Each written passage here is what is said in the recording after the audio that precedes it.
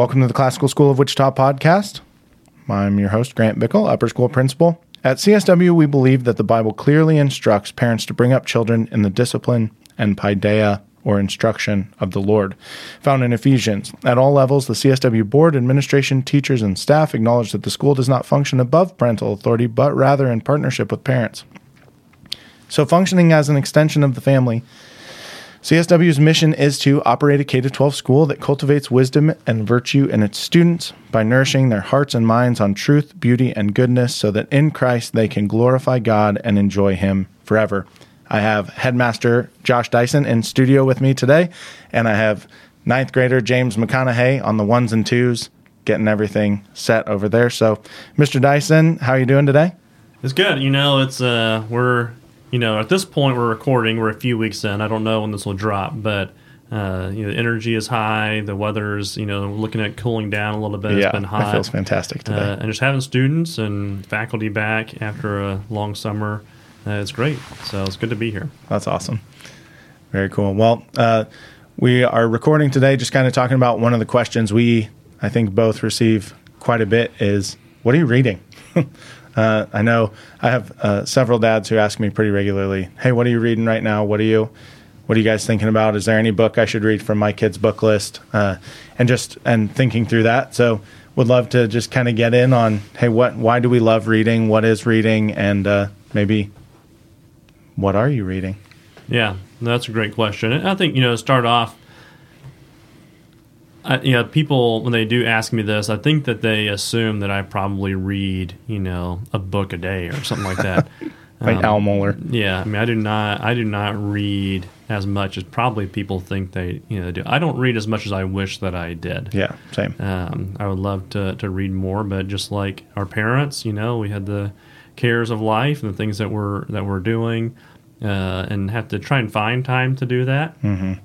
And I found actually had to schedule it to make it happen, and did a better job this summer than other summers, I think, of just prioritizing, setting some time aside. I had some goals to read this summer of things that I didn't read. And I started some books that I planned on finishing that I didn't finish. I had set out to read Don Quixote this summer, which is a very long book. I've read the first 10% of it before, and this summer I think I made 20% of the way there you go. through. So, it came really down to a question of, and if there's anybody's read Don Quixote, it's quite satirical. So the whole thing is a big joke. And so I got, it's about a 1,000-page book, so I got 200 pages into it, and and the joke is strong. At that point. And it seemed like, I think this joke is going to continue on for another 800 pages, and I think I get the punchline. So I don't know if I can do another 800 pages of the same joke. Yeah, that's true. There are some books, though, that you get and you realize, I should put this book down. Mm-hmm. Like, I actually understand what this author was, what they were trying to communicate, what they're trying to say. Yeah. And so I don't mean that any way to say that it's not worth reading the whole thing. For sure. At this point in the summer, it was like, I'm gonna set this aside and prioritize return to it. Yeah. I did listen to the audiobook of Brothers Karamazov. Oh, nice. Over kind of April through June, and did get to the end of that one. Wow. Which is probably comparable in length. Yeah, length for sure. Don Quixote. One of my summer reading goals was to try to read.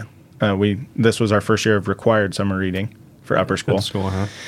And so I tried to read everyone's summer reading. Yeah. And I got 7th, 8th, some of 9th, not 10th at all, and 11th and 12th knocked out. That's pretty good. I felt pretty good about it. You should feel good about that. It was not 1,200 pages, I don't think, that you knocked out. But yeah.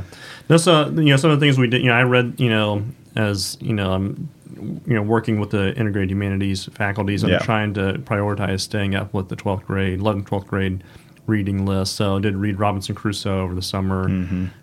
And, it was the first half of it was difficult for me to continue to get through. The second half really picked up after that, and that was really enjoyed that. Did your copy have chapter breaks or not? No. Yeah, mine either. No chapter that was breaks. rough. It is. No Yeah. chapter break in the whole book. Yes.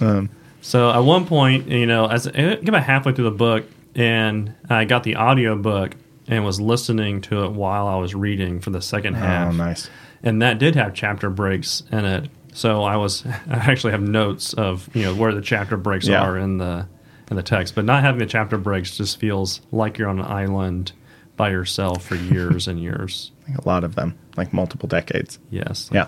27 or whatever it is. Yeah.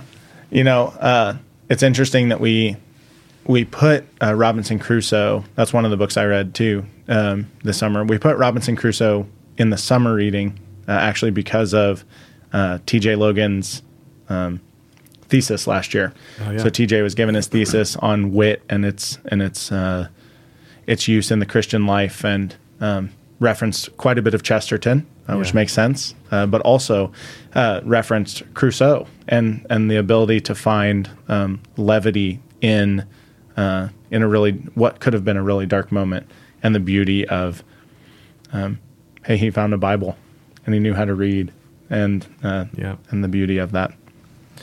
Yeah, it is a beautiful story, and TJ did a great job intertwining all that. We read Hamlet here. Oh, yeah, 11th and 12th integrated. This past, so if anybody has 11th, 12th graders, your kid was supposed to have been reading it. So we did some surveying, and I think we got a pretty high percentage of students who did do all the reading. Was that mostly read by themselves, or did you guys read some a bit out loud, kind of in a dramatic way, or how did you guys read that? Yeah, it's still ongoing. So I would say it's probably half and half have read in groups, small groups, and then read outside of class, on their own. And then they're working on some scenes that they're going to be, I think tomorrow is they're going to be acting out those scenes. Miss Cosby actually came in and helped them with some of those and led some parts of those. So it was good. So, I had never read Hamlet before. And if I'd seen it, then I didn't have much memory of it. Mm-hmm. But one of the things that was valuable for me in this reading through was, so read through it in its entirety, and then still in the midst of watching some scenes of it performed. And there's really is value, I think, in both of those experiences of things that you experience in reading it. But then you see it performed and you experience a different way, and the interpretation that the director took it. So there are things I think that I would have missed had I not read it by itself, if I just watched it. But then to go and see it performed, there are things that I didn't pick up on just reading it also. Sure. So. Yeah, some of the interplay of words and things can come out in a totally different way. Yeah, or especially the scene that we watched here recently was the "Get Thee to a Nunnery" between Hamlet and Ophelia, and the way that it was put on just really re-envisioned for me what is actually happening in that scene. Yeah, the power of people performing it, not just reading it. Yeah, I loved it. It was great. Yeah, so I really loved that experience. So, yeah, how about you? What have you been reading recently? So I read, this summer I read Magician's Nephew with the 7th graders. They are, and I have a 7th grader, but they start the year talking about Genesis and then creation myth and how was the world actually created? And so seeing Narnia for the first time coming out, and the beauty of Aslan singing it into existence, and evil being present from a very very early moment, the beginning moments, was beautiful. 8th grade, beautiful. Love that book. Yeah, it's so good. Controversial to read it first, though.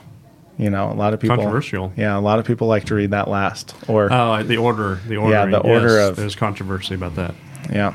Do you read in the order they're written, or in the order that they chronologically, right? Yes, chronologically, published order, or order they were written. And we have a bookshelf out by the office that I don't know who rearranges it, but sometimes the books get rearranged into different orders. So the books on the side say 1 through 7, but then on occasion I'll come out and it's like 2, 3, 6, 4, 5, 7, Lion, the 1. Witch, and the Wardrobe is the first published, right? First published, yeah.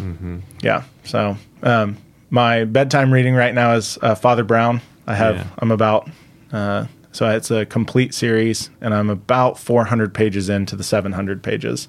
Okay. Do you know which? I think I'm in incredulity, however you say that word, no one knows. of Father Brown. So that one started with him having taken a hiatus, and he's taken this parish out where nobody would know him. He had kind of risen to fame because of those horrible American authors and journalists who just seek to write everything they can about anything from England. See a lot of Chesterton's very clever, and a lot comes out in Father Brown. Yeah, that's for sure. And the thing I like is, a night or two, I can put down the whole story and get it. There are for sure some that are better than others. Some of them are total snoozers, and I move on from them. I read the last paragraph. I'm like, okay, that's how he did it. Great, and move on. But do you want to give a little, nod to one that? Particularly? Yeah, that's a good question. There's a couple. The ones that are by the sea or have something to do with the sea are interesting to me. I love that the kind of the struggle of and that one. There's that one picture, I can't remember what the picture is, but you've talked about it quite a bit, where the man's looking out over the raging sea, and man, I can't remember what the name of that is. It's actually over the mountains. Is it mountains only? I think so. Yeah. I thought it was sea. Maybe the sea and mountains. Maybe it's a sea of mountains. Maybe it's the sea to sea. But for me, thinking about that picture of man thinks they can conquer the world. Mm-hmm. Man thinks we can go do anything we want and be whatever, and yet so many things limit that. The Lord has predetermined so many things for us. And so I guess one that sticks out is a more recent one. He kind of gets Father Brown is he happens upon this millionaire who has the Coptic cup, and the Coptic cup has passed from the richest person in England to the second richest person, and now on to the third. Number 1 and 2 were murdered. Oh, no. And the third person knows he's going to be murdered. Oh, but no. when is he murdered? And so it's this whole story about finding out, like, there's only one time a day where this millionaire would be by himself, and every other time he would have someone with him at all times. And sure enough, he dies in that 15 minutes one day when he's by himself, locked in his room alone. But it was this plan of it was a play on another story where someone had thrown a hatchet up onto a castle wall and killed a guy at the top, and the guy who shared the story ended up being the guy who killed him, but he set it up so it would look like that the arrow was thrown through the window, but it actually was just stabbed. Mm-hmm. He was stabbed with an arrow. Yeah, it sounds like one of I think The Invisible Man is one of the that's similar. Yeah, for sure there's a lot of recurring themes. Like you come and you're like, oh, this story reminds me of that story. Yeah. Then just was trying to read with Graham, again, Chosen by God. So I used to teach the 7th grade Omnibus and Bible at CSW, and he's now, as a 7th grader, reading Chosen by God, and it was good to just sit with him, and he's having these moments of like, wait, does God predestine both ways? And we're sitting, and actually our sons, along with the Lee's sons and a couple others, found themselves having this discussion again about this, as they were, and just kind of talking about, well, what is reprobate, and what is, what are all these big terms? I'm like, man, that's a 12-year-old, sitting around talking about that. Yeah, and so it was funny. One night, my wife and I apparently disagree on this one finer point of Chosen by God, and he was thinking that Graham, my son, was thinking like, oh man, I totally agree with Dad, and is like high-fiving me, and I was like, buddy, I could be wrong. Like I don't 100% know. I haven't studied it. Well, my son had the same experience. He's a year ahead. He's in 8th grade, but last year, his favorite books were the R.C. Sproul. Oh yeah.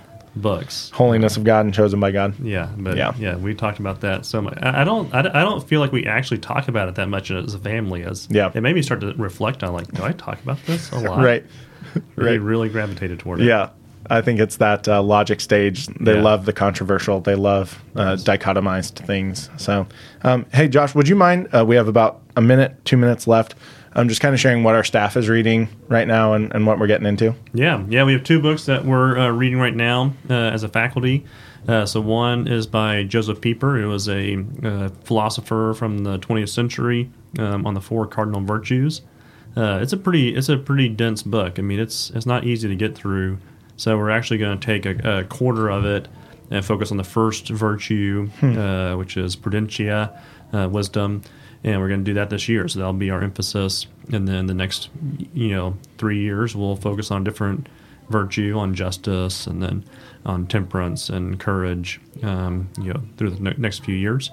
We're also reading a book, which I would highly recommend to our families, called The Liberal Arts Tradition by Clark and Jane.